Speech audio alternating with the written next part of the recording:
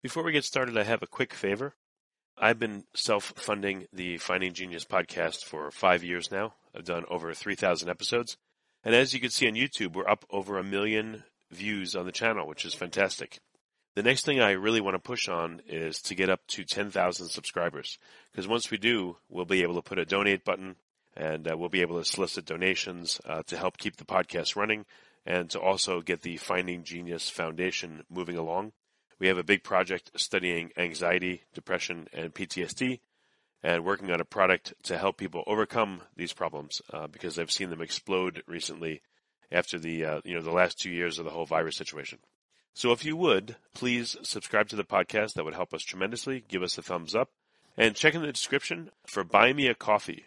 It's about $5. If you could buy me a coffee, I'd really appreciate it. It would help keep the channel going, and I love coffee. Thank you.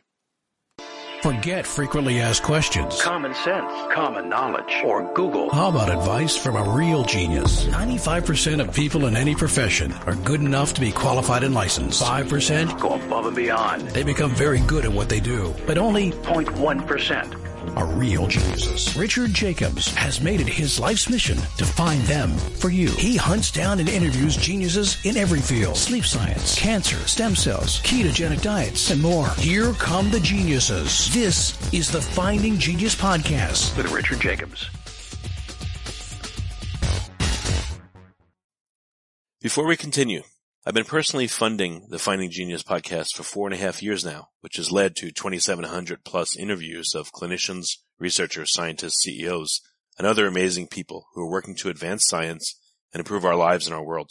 Even though this podcast gets 100,000 plus downloads a month, we need your help to reach hundreds of thousands more worldwide. Please visit findinggeniuspodcast.com and click on Support Us.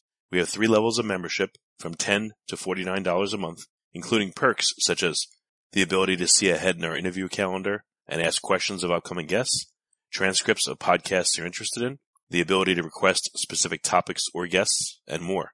Visit findinggeniuspodcast.com and click Support Us today. Now back to the show. Hello, this is Richard Jacobs with the Finding Genius podcast, now part of the Finding Genius Foundation. I have Peter Hoare. He's a professor of chemistry at University of Oxford. He's studying a very unusual thing. The navigational abilities of night migratory songbirds using what's called magnetoreception. So we're going to talk about that and the amazing implications of how they do it. So Peter, thanks for coming. If you would, tell me a bit about your background and how you ended up studying this subject. Okay, well, I'm a physical chemist and I've been studying short-lived chemical intermediates known as radical pairs for most of my adult life. And I've been using the very peculiar properties of radical pairs for a number of years to do different things, like studying the initial steps of photosynthesis, the process by which plants convert solar energy into chemical energy. And over the last 15 years, I've been studying radical pairs in the context of magnetoreception.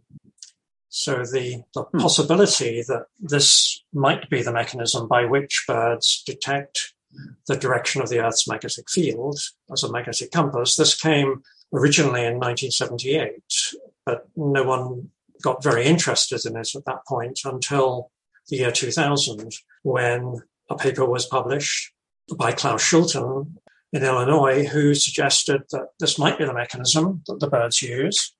And because I had worked on radical pairs before that, it was an obvious thing to get interested in. And it started in a small way and has now more or less taken over my research efforts. So it's about all I do at the moment is trying to solve this problem. It would be funny if you owned a dating service called Radical Pairs, but instead it's chemistry. So I do have a question for you about photosynthesis, because I've only heard that the process is hundreds of steps and no one understands it fully, etc. Would you be able to give a few comments on what you discovered using your radical pair analysis of photosynthesis? Yes, indeed. So one of the first things that happens after a leaf absorbs light is a series of electron transfer reactions in a complex of proteins called the reaction center. So the energy of the photon gets funneled into this reaction center, where it excites a pair of chlorophyll molecules.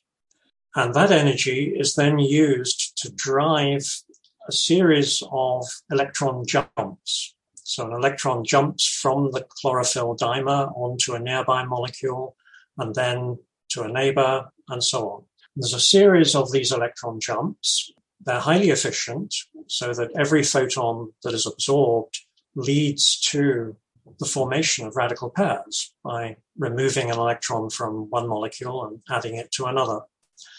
And we studied those radical pairs formed in the initial steps of solar energy conversion. And we used the properties of the radical pairs to learn more about the interactions between the radicals and the factors that controlled the efficiency of that process.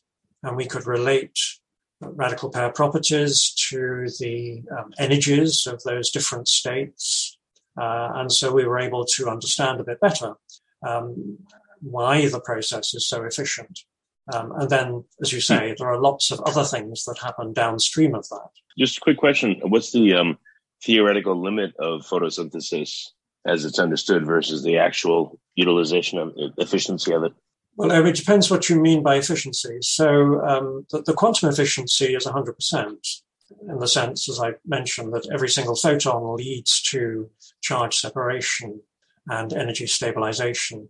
What you sacrifice to get that high efficiency is that some of the energy of the photon has to be wasted. So it's, I can't remember the exact figures, but it's something like 60, 70% efficient in energy terms. Okay. Well, tell me about this magnetoreception. What's this is how certain birds navigate, and what are you discovering about how they do it, actually? Yes. Okay. So it's clear that many small songbirds fly enormous distances when they migrate. And it's also clear that they have a variety of sources of directional information. They can use the sun and the stars to navigate. They also can use a sense of smell, and they can recognize landmarks, which will help them home in on their target when they get close to it. But they also have a magnetic compass. That is, they can detect the direction of the Earth's magnetic field. And so the problem we're trying to solve is how that magnetic compass works. So we've known for more than 50 years now that birds like European robins do have a magnetic compass. And it looks like it might be based on radical pair chemistry. And that's what we're trying to investigate. How extraordinary is this ability to sense? If you maybe an order of magnitude calculation, but what is the field strength of the Earth's magnetic field that a compass can pick up versus what the birds can pick up, for instance, a comparison? Yes, well, of course, human compass needles can detect the direction of the Earth's magnetic field, but they are much bigger than anything, of course, you would find inside a bird's body. And they're also made of magnetized metal. So the Earth's magnetic field is not very strong. It's about 10 to 100 times smaller than close up to a small fridge magnet. And the mechanism we're interested in is a chemical reaction, which we think is sensitive to the Earth's magnetic field. And molecules are not themselves very magnetic. So the interaction between the two, a molecule and the Earth's magnetic field, is pretty weak, approximately 1 million times smaller than you would normally think it would need to be to affect a chemical reaction. Now, that argument is based on thermodynamics. So every molecule has what's known as thermal energy. So molecules are ceaselessly jigging around, moving, rotating, vibrating. And normally you need to apply, if you want to affect a chemical reaction, you need to apply an amount of energy at least as big as that thermal energy. And so the interaction of a molecule with the Earth's magnetic field is 1 million times smaller than that. So at first sight, you would say that there's no possibility that you would ever affect a chemical reaction with the Earth's magnetic field. But that argument is wrong in the context of radical pairs, which have very peculiar properties that make them exquisitely sensitive to very weak magnetic fields. And we've been able to show, using experiments on model compounds, that you can affect a radical pair reaction in a molecule with a magnetic field as weak as that of the Earth. So what, I don't know, if you were to create a visual model of what a bird, one of these birds that uses magnetoreception experiences as they fly, what would the field look like, you think? Yeah, it's a good question, and we really don't know. I mean, it is possible that the birds have a visual perception of the field. We know that the magnetoreceptors are in their retinas, and of course we know that the main function of the retina is vision. And we know that the proteins called cryptochromes that we think are the magnetoreceptor molecules, we know that they are in the retina of migratory songbirds and in certain types of photoreceptor cells. So it's possible that the birds literally see the Earth's magnetic field. Quite what they would see or in some other way perceive, we really don't know. You can speculate. I mean, it might be just a bright or a dark spot which is superimposed on the field of vision, which is dead center in the field of vision when the animal faces along the north-south axis. Or it might be more subtle than that. I mean, we have done some calculations on what pattern might be generated by these cryptochrome proteins and the radical pairs in them. And you have to make an awful lot of assumptions to calculate those patterns, but we did those calculations nevertheless. And what we found was that under certain circumstances, there could be a rather distinctive cross-shaped pattern, which would look symmetrical and again would be central in the field of vision if the bird was looking along a north-south direction. But really that's just speculation. Why not, could you recreate some of these patterns with lasers or something else in a room and see if the birds fly in a certain direction? Yeah, it's a good question, but I don't think that's going to work. I think that birds will not be so easily fooled. And also the way in which the birds are studied in the lab is by testing them under very carefully controlled conditions where the only sense of direction they can get is from the magnetic field that you subject them to. Now, if we were instead to put them in a room with a pattern projected onto the walls, then they would almost certainly be attracted by the light of that pattern, and they might well orient simply because it was brighter in one direction than another.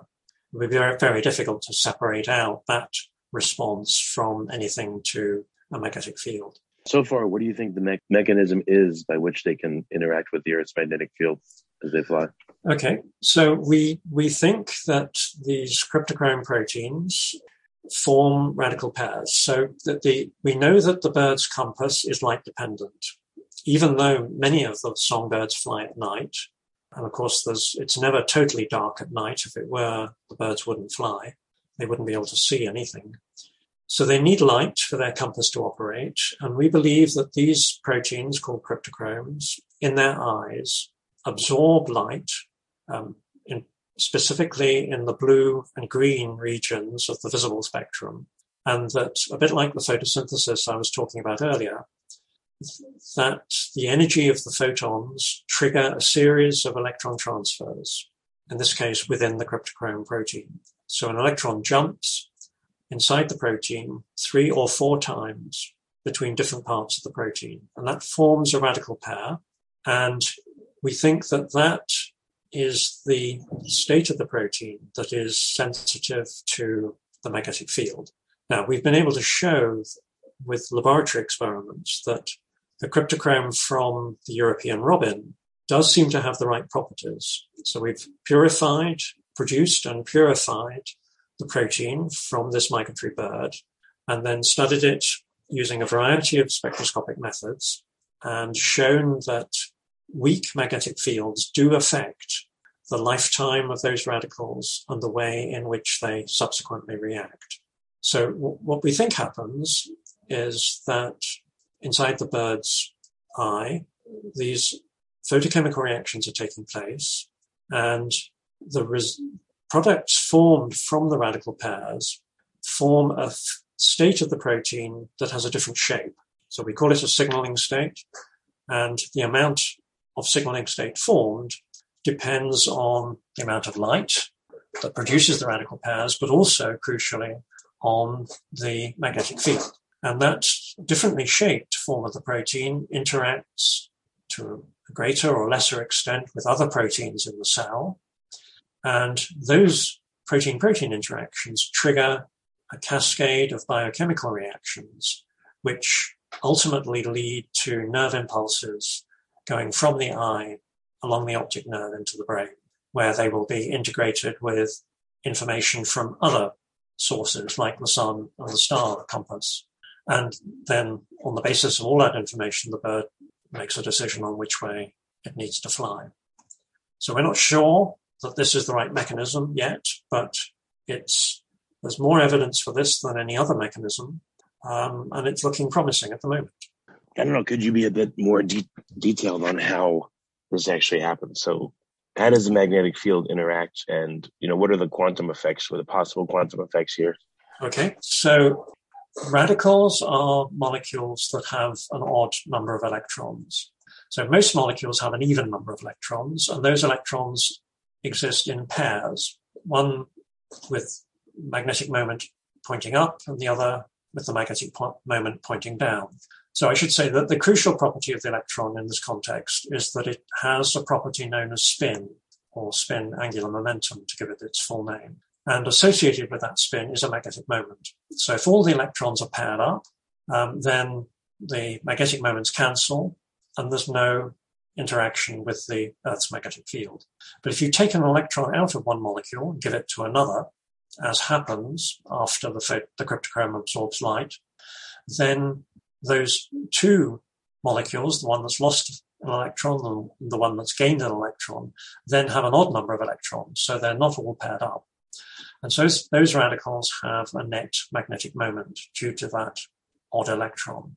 And those two electron spins, one in each radical, separated in the protein by about 2 nanometers, these can exist in so-called singlet or triplet states. So the singlet state has the 2 electron spins pointing in opposite directions, and the triplet state has the 2 electron spins pointing in the same direction. So these are extremely similar states of the protein. You've got the same radicals in both cases. It's just that the 2 electron spins are either parallel or anti-parallel, triplet or singlet. And because the radicals are not very close to one another, they interact very weakly with each other, and that means the singlet and the triplet states are very similar in energy. So an analogy would be 2 magnets, say a meter apart, which would be far enough that they would hardly affect one another. It's only when you bring them within a few centimeters of each other do they attract or repel. So we've got these 2 electron spins. The singlet and triplet states are very similar energies, and that means they can be interconverted relatively easily by small amounts of energy. Now, there are internal magnetic interactions within the radicals. These are coupling between the electron spin and the spins of atomic nuclei of atoms such as hydrogen and nitrogen. So protons and neutrons also have spin and therefore magnetic moments, a lot weaker than that of the electron. But those nuclear magnetic moments interact with the electron spins in each of the radicals. And that's known as a hyperfine interaction. And pretty much any radical you can think of has several of these hyperfine interactions. And those are important. And they cause the coherent interconversion of the singlet and triplet states. So when the radical pair is formed, it's initially in a singlet state, but it oscillates from the singlet to the triplet and back again at a variety of frequencies, which are typically a few megahertz, a few million oscillations per second. And those oscillations are driven by the hyperfine interactions, and they're fundamentally quantum mechanical. Now, those oscillations between singlet and triplet can be affected by the Earth's magnetic field, so that at any instant, the probability that the radical pair is singlet or triplet depends not only on these hyperfine interactions, but also on the interactions of the electron spins with the Earth's magnetic field. And those interactions depend not just on the presence, but also the strength, and crucially, for a compass, on the direction of the Earth's magnetic field. So you can affect this quantum spin dynamics of the radical pair by a very weak magnetic field. And therefore, you can affect the probability that that radical pair will go on to form the signaling state. And so that's basically the mechanism. Okay. How much of a change in the frequency will there be? Will there be based on this? Okay, that's a good question. I mean, the Earth's too. magnetic field, how much does it affect it? And, against the background of 1 million cycles a second, let's say, how different is it? Okay, so the oscillations that are induced by the Earth's magnetic field at 1.4 megahertz, so 1.4 million times per second. And the effect of that weak field depends on the conditions. So under the conditions of the experiments we do on the purified proteins in the lab, if we were to use an Earth strength magnetic field, then we wouldn't see any effect. It would just be swamped by the instrumental noise of the measurement. So the experiments that we've done to investigate this Robin cryptochrome in the lab have been done with fields 10 or 20 times stronger than the Earth's magnetic field. And then we see effects of the order of 10% change in the yield of a signaling state. Now, exactly what happens inside cells in the bird's eyes, we don't know. It's much more difficult to do experiments under those conditions. But we can anticipate that the different conditions inside the cell may allow a similar effect, perhaps up to 10%, even in the Earth's magnetic field. That's one of the many things about this mechanism that we don't know how big the fundamental effect actually is. But if it is the right mechanism, then it seems reasonable to believe that it will have been optimized by evolution over countless generations of migratory birds to be sufficiently sensitive as a magnetic compass. So in the first case, how do birds, register this singlet to triplet conversion signal if it's oscillating in the megahertz range?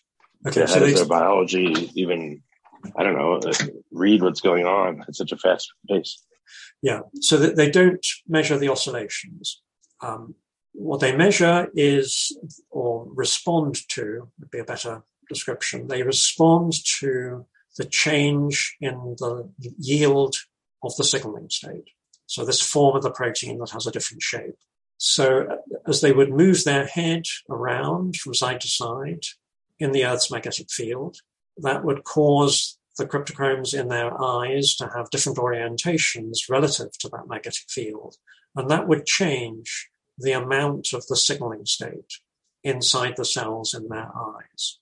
And when the head was pointing in a direction that had a large amount of signaling state, then they would get more nerve impulses going to the brain. And then if they move their head in another direction, the density of nerve impulses would drop. So that they're responding to, in effect, an average over these megahertz oscillations. So do you think this is a visual cue? It seems like it is a crosshatch pattern, or is it a physical cue, a feeling of thickness or density change as they fly through the magnetic field in a certain direction? We don't know how they perceive it. As I say, it could be a visual perception, bright or dark spot, perhaps, that moves around. So think about a heads-up display for the pilot of a fighter jet or something like that you would have present all the time in your field of vision, some thing that would indicate the direction of the Earth's magnetic field. That's probably oversimplifying things. We really don't know what the perception is. But this is not a gross navigation. I mean, from what I've heard, various birds will migrate to the exact same tree thousands of miles away. So there must be some very high fidelity. Or maybe it starts out directionally, but once they get close, there's got to be some really detailed, very fine details for them to navigate. Yeah, you're quite right. So the magnetic compass will be useful over large distances. So think about a robin flying from Scandinavia to Africa. The first couple of 1,000 miles, the magnetic compass will be really useful. It doesn't have to be very precise. It needs to get the bird going in approximately the right direction, helped also by the sun compass and the star compass. What the magnetic compass will not be so good at will be homing in on the destination. So the first time the young birds fly, they have a genetic inherited recipe for where they need to fly. And it'll be something like fly for 2 weeks at the southwest direction and then for 1 week in the southeast direction. And if you do that, you'll end up on the coast of North Africa. And so the first time the birds fly, they don't know precisely where they're going, and they will just stop when they get to somewhere that seems to have the right climate and food supply. Having done that once, then they will have built up in their brains a magnetic map. So they have an innate compass that they're built with that allows them to do the first journey. And the experience they gain en route will allow them to build up a map in their brain. So that then will allow them to come back to exactly the same place they were hatched in Scandinavia. And then the next year, when they fly to Africa again, they'll be able to use their sense of smell and landmarks to find the very same tree that they were at the previous year.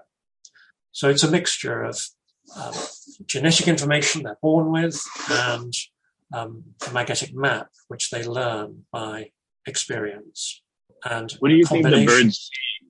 Yeah, what do you think the birds see when they look directly ahead in the air versus, let's say, look down at the ground? Do you think the patterning changes, or solid objects versus air literally have visually, do they have a different look under a magnetoreception, would you guess? Well, I mean, there has to be something that will move around. As the bird moves its head from side to side, up and down, however it perceives the magnetic field, something or other must move around. And it will be programmed during that first flight to know that it needs this object that it perceives to be, let's say, dead center in its field of vision for the first 2 weeks, and then maybe off to the right-hand side for the next week. That must be the kind of program that it uses. Of course, if it gets too close to other sources of magnetic field, then that pattern could be distorted. And that might be bad news for the bird's navigation. So one of the things we found, this is in collaboration with my colleague at the University of Oldenburg in Germany, Henrik Mauritzen, that the birds can be disoriented by very weak time-dependent magnetic fields. So magnetic fields with frequencies that are similar to those of the singlet triplet interconversion, so a few million times per second. And what we don't know yet is exactly how that happens. It is clear that certain radio frequency electromagnetic fields, very weak electromagnetic fields, will prevent the birds using their magnetic compass when we test them under carefully controlled conditions. And so presumably this additional magnetic field is interfering with the sensor, and we can understand that in the context of radical pairs, because if you match the frequency of this additional field to one of the frequencies of the singlet triplet interconversion, then that could distort the information that the bird is getting from the Earth's magnetic field. Now, what we don't know is whether the birds are subject to the same effects in free flight. So these radio frequency fields I've been talking about are generated by all kinds of electrical equipment. And they're very, very weak. And almost certainly for most animals, including humans, they have no consequences whatsoever. But the birds have an extraordinarily sensitive magnetic sensor, which might, by accident, also be extraordinarily sensitive to very weak time-dependent fields, which normally carry no directional information at all, so are useless for navigation. What we do know is that the birds fly quite high, typically above the cloud level, so that they always have the sun, or at least the stars at night to navigate by. And that may be high enough to be above the level at which these man-made radio frequency fields could be a problem. And also the birds they're probably using visual cues of all sorts, and then the magnetic field is just maybe like an overall guiding sense of where the field is stronger or weaker. Yeah, the birds will use any information they can get that is reliable. And so it's always going to be a mixture of different cues. Magnetic, I mean, solar. do you think it's just as good as a compass for people? It's directional, but not much more. And all the other cues, you have to rely on visual ones and otherwise. Yeah, I mean, it's. If you think about, if you were out hiking and you were in a thick fog so that you couldn't see where you were going, then you would rely on whatever other information you had. So, I mean, that could be a magnetic compass if you had one. Maybe you could use your sense of smell to help you find the right direction. You would use whatever information you had, and it must be the same for the birds.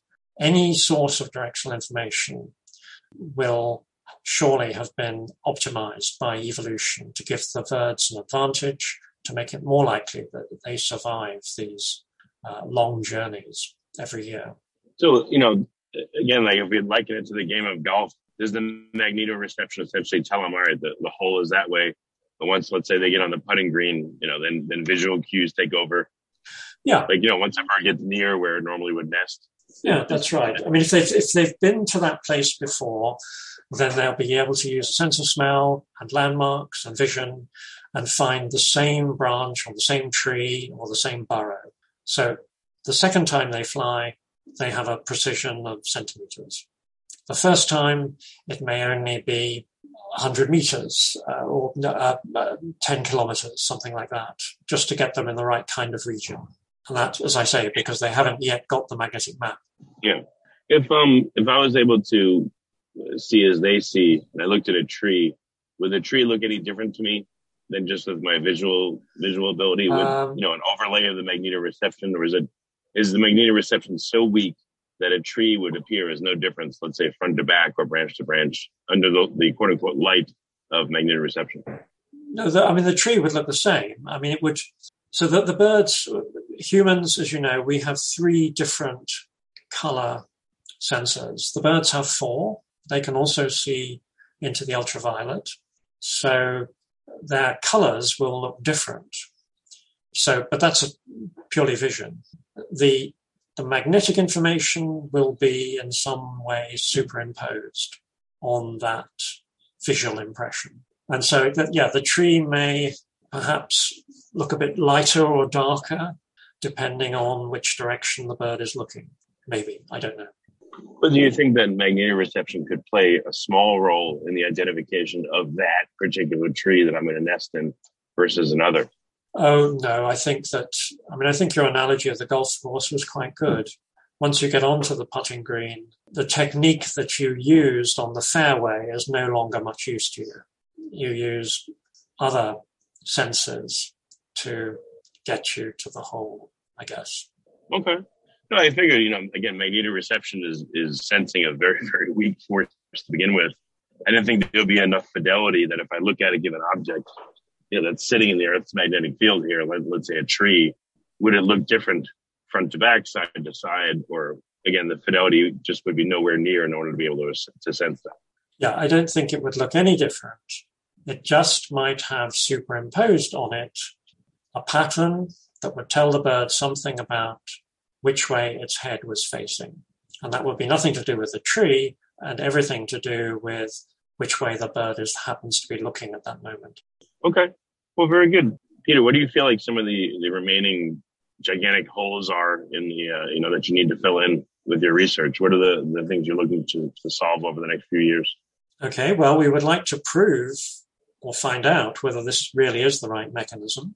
So in more detail, one of the things we were able to show recently is that the cryptochrome from the European robin, a migratory bird, shows larger magnetic field effects in the laboratory than the corresponding proteins from a pigeon and a domestic chicken, neither of which migrate or travel such large distances. And so we would like to understand why the robin protein from the migratory bird is more sensitive to magnetic fields.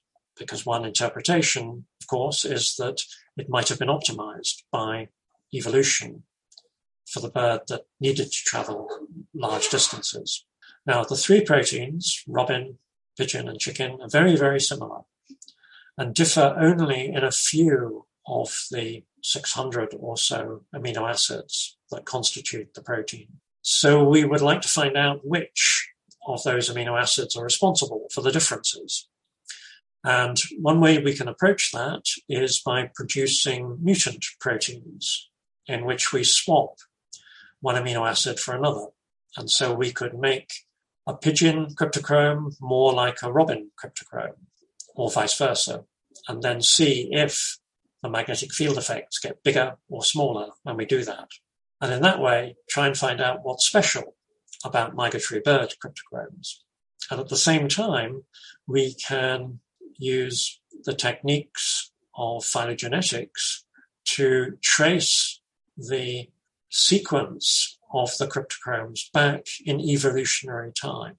So it's possible to go back tens of millions of years to discover or to predict what the sequence of amino acids would be in the cryptochromes from very early birds. And then we can produce those proteins in bacterial cell culture and purify them and study them in the laboratory in the same way that we've studied the robin, chicken, and pigeon proteins, and see how sensitive those ancestral cryptochromes are. And so that should tell us something about when magnetoreception evolved in early birds and what those crucial changes in amino acid sequences were that allowed the cryptochromes to be used as magnetic sensors. That's one of the things we're trying to do at the moment. Okay. Well, very good. Where can people find out more about your work and your work with Henrik Moritzen as well? Where can they go? Okay, well, if you look at the April issue of Scientific American, there's an article that Henrik and I wrote in that. We also have a more detailed review article published a couple of years ago in Annual Review of Biophysics, and that includes a tutorial on the radical pair mechanism. Our aim there in the first part of that review article was to try and to explain the physics and the chemistry of the radical pair mechanism to the biologists and explain the biology to the physical scientists.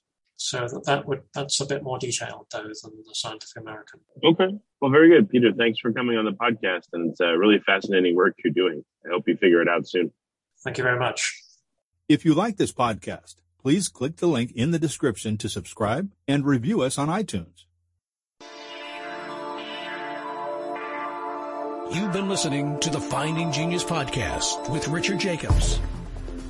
If you like what you hear, be sure to review and subscribe to the Finding Genius podcast on iTunes or wherever you listen to podcasts. And want to be smarter than everybody else? Become a premium member at findinggeniuspodcast.com.